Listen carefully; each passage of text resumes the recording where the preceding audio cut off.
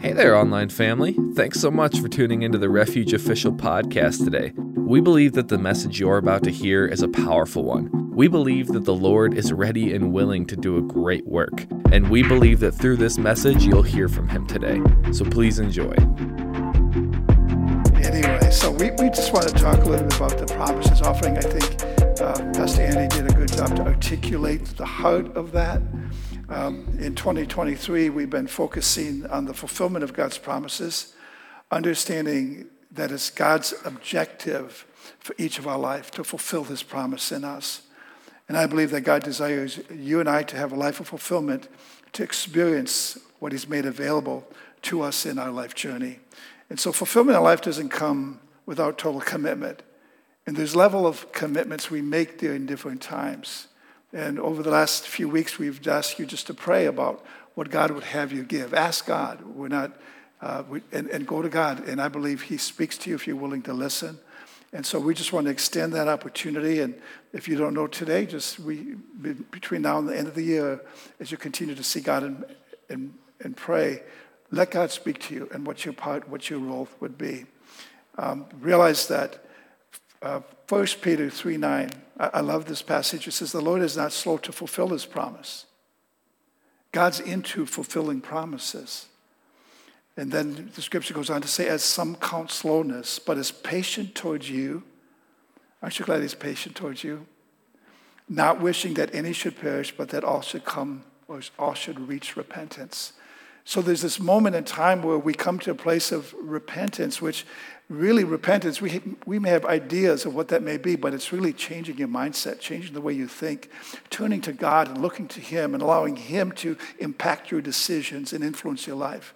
And so with that said, I believe that God is wanting to move.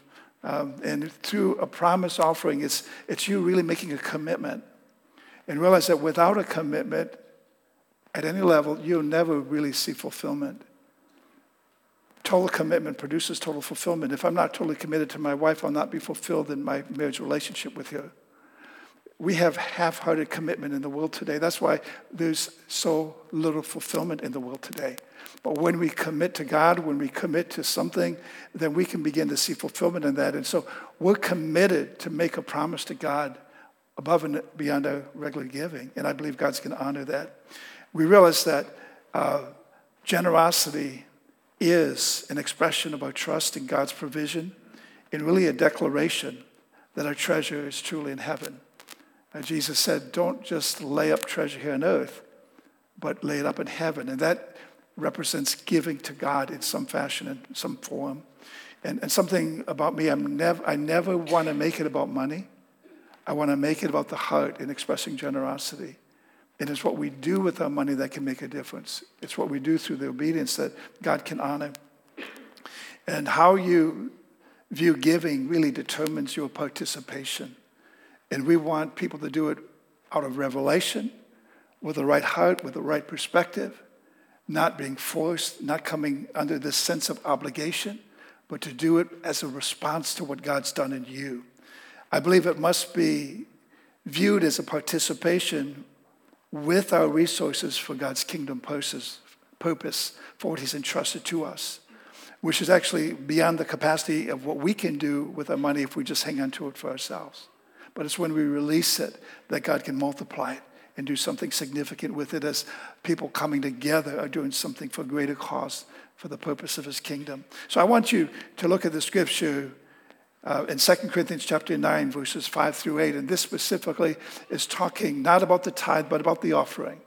And the Apostle Paul was going through the regions and collecting and offering for the saints at Jerusalem. And the church at Jerusalem was being persecuted.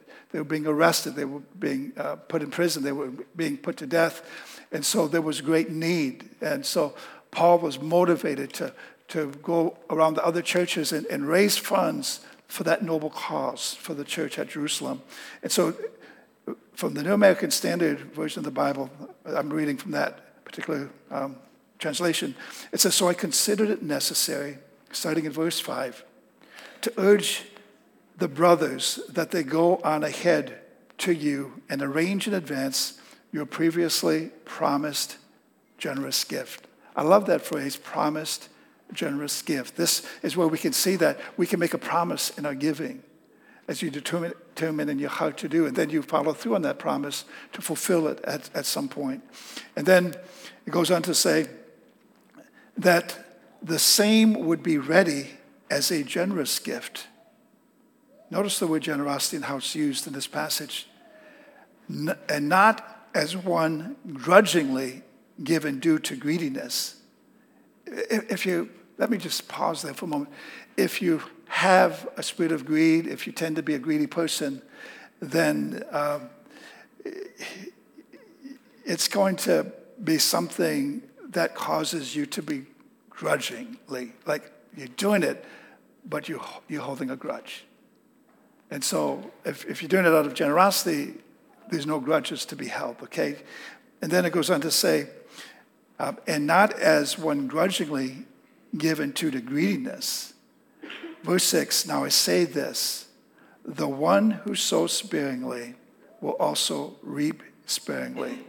And the one who sows generously will also reap generously. In other words, we reap in proportion to what we give. And any farmer knows that you plant a little seed, you're going to have a little crop. You plant more seed, you're going to have a greater crop. Verse 7, this is where we make the determination. It says, each one must do just as he decided in his heart. This is your decision, not mine. It's between you and God. It's between you and your spouse. And it goes on to say, again, I'll read that again. Each one, verse 7, must do just as he has decided in his heart, not reluctantly or under compulsion, for God loves a cheerful giver. And so you're not doing it because somebody's pressuring you to do it. Somebody's saying, you got to do this, or they're forcing you to do it. You're doing it out of a response of a generous heart. And then it goes on to say, verse 8, for God loves verse 7, the end of that says, for God loves a cheerful giver. In other words, we can get excited about this because it's exciting to see what God can do through our obedience in meeting other needs in the community and around us. Verse 8 goes on to say, and God is able to make all grace overflow to you so that always having all sufficiency in everything, you may have an abundance for every good deed. In other words, God wants you to be all sufficient, all of your needs to be met, so you have more left over so you continue to be generous in other situations and scenarios. And we have a number of ministries that we partner with, and when we consider just the giving, the generosity of this congregation, this last year, beyond this ministry, we've sold more than $140,000 into other ministries, other works, other community needs. And also, when we consider the ministry of the school and the child care, we have about $1.5 million that's invested in children's lives as we carry on the mission God's given to us. Every year, we're pouring into children's lives and ministering to them. And so God's using that to, I believe, impact this community. I believe the qualities that comprise giving to God is a willing, a generous, and a cheerful heart. One that's motivated by obedience and genuine love. And so, as Andy said, this can be a one-time gift. If you're not prepared to do it today, you have till the end of the year. You can do it online. You can do it through an offering envelope.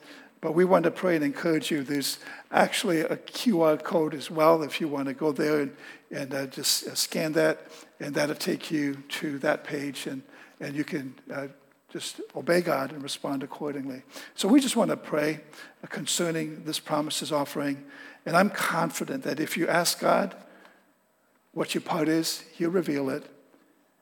Something I've said over the years, and that is when everyone does their part, every need is met.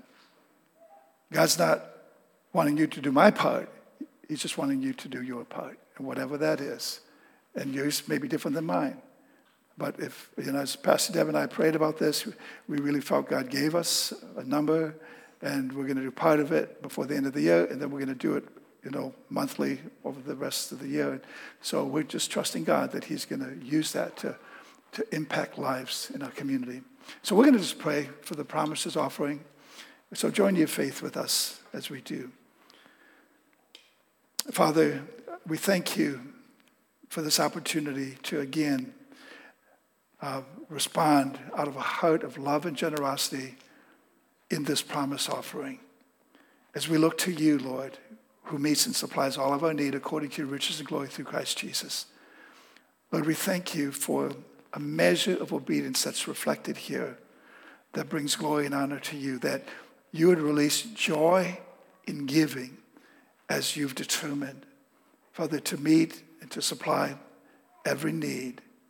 In Jesus' name, we thank you for allowing us to not only hear your voice, but respond in obedience. And everyone in agreement says amen. And we just want to thank you in advance for your response to obey God. Thank you so much for tuning into the Refuge Official Podcast today. We hope that this message spoke to you in a very meaningful way and that you were able to connect with the Lord. And hey, if you made a decision to make Jesus Christ your Lord and Savior today, we are first and foremost just so happy for you, and we would love to get connected with you. So if you want to find some more of our content and find out how to get connected with us, feel free to check out our website at wearerefuge.net. Be blessed and have an amazing rest of your day.